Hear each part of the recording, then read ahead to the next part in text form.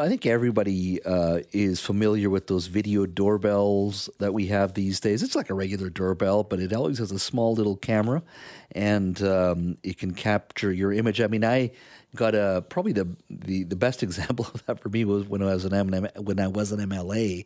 I would go door knocking just to meet constituents. Sometimes people weren't home. You left your card.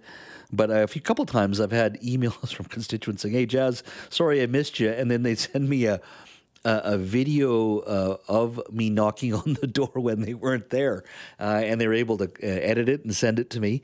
So it's very common these days to have those video doorbells. Well, several Lower Mainland cities are now offering a program which anyone's home security camera can literally be a crime-fighting tool for police. Joining me now to talk a little bit about the closed-circuit camera registry is Linda Anna. She's a Surrey City Councillor, and she is an Executive Director of the Metro Vancouver Crime Stoppers organization. Linda, thank you for joining us.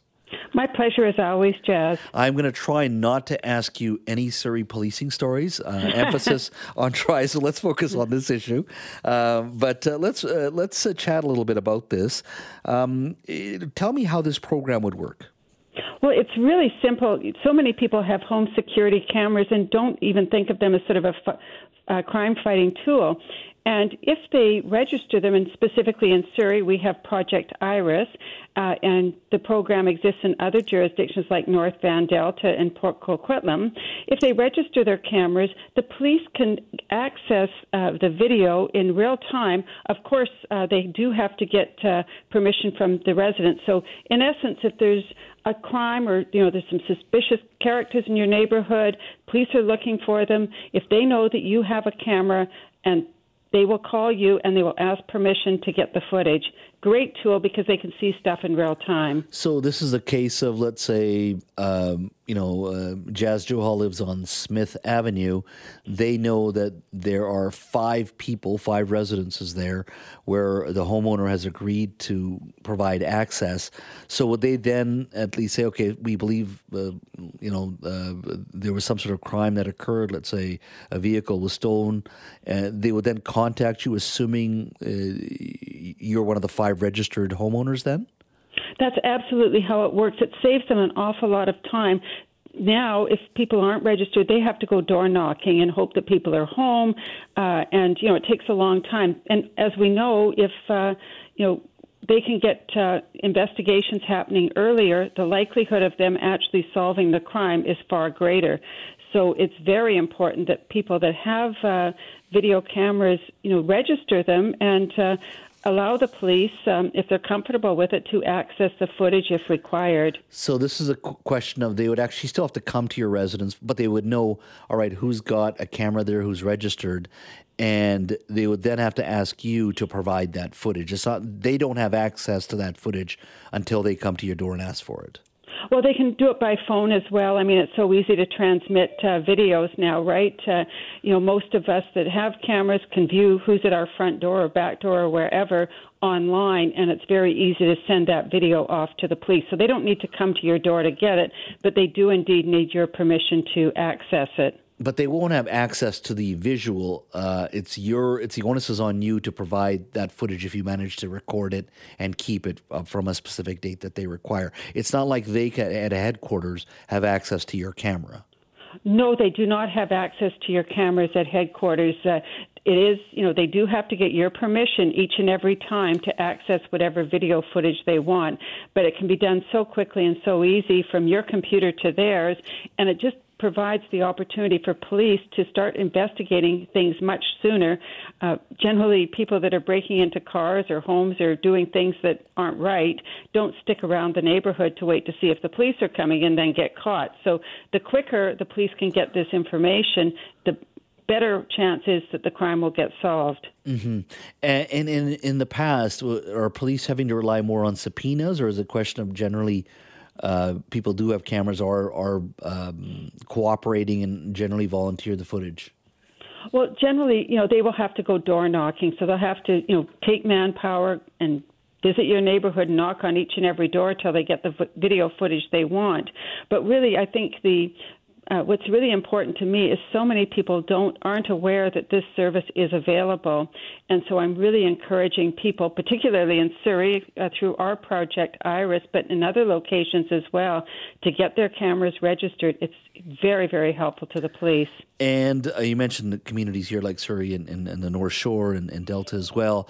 Are other jurisdictions doing this in Canada or in the United States? Also, Port Coquitlam for sure in the Lower Mainland. Got to give a plug to them as well. But yes, there are many other municipalities and cities throughout North America that do this. But I think it's such a great program that more in the Lower Mainland need to get involved. Mm-hmm. Well, since I've got you here, I want to just switch a little bit towards Surrey Council for a moment. We can expect a vote on Surrey policing next week, I'm assuming? Well, I hope it comes soon. Certainly the residents of Surrey and the Surrey Police Service and RCMP are getting extremely frustrated with the length of time that this is taking council to make a decision. It's been, as the mayor has said, for each month that we don't make a decision, it's costing the taxpayers $8 million. And taxpayers, quite frankly, during this time, or any time for that matter, can't afford that kind of expense for no gain. The SPS, in an internal document, the Surrey Police Union sent an internal document to their Chief Constable, Norm Lipinski, basically saying that they don't wish to participate in an individualized human resource planning to support any sort of alternate policing if the SPS is voted down, and that they basically wish to be relieved of their duties and provided severance payments, I guess, immediately. This is a May 30th document, the Surrey Police Union, which was signed by their president. It was sent out to Norm Lipinski. Mr. Lipinski also forwarded that letter with a note to the Surrey Police Board on June 6th. I have that document as well. Does that change anything for you? The reason I ask is, it's one thing to vote for one police or the other, but if you do end up staying with the RCMP, SPS, and the unions, the vast majority of them, we were told today by a union member, are saying, you know what, it's time for us to move on, and we'll take our severance payment. And where does that leave Surrey in regards to its RCMP and being able to have enough boots on the ground to provide adequate policing as the RCMP starts to retransition up again? Well, I would say that the Surrey Police Service members, who many have moved from other jurisdictions throughout Canada, are very frustrated, as of course are the RCMP, and whichever jurisdiction is decided that we're going to be going with, the others just want to get on with their career. This has dragged on far, far too long, and it's not fair to either members. They have careers, they have lives, they have families that they're supporting, and we need to get on with it. Having said that, it does really put Surrey in a real predicament because they're not quite at half of the police force, certainly not half yet on boots on the ground, but it's a huge impact, and we will not have enough police members through the RCMP to adequately serve the city of Surrey.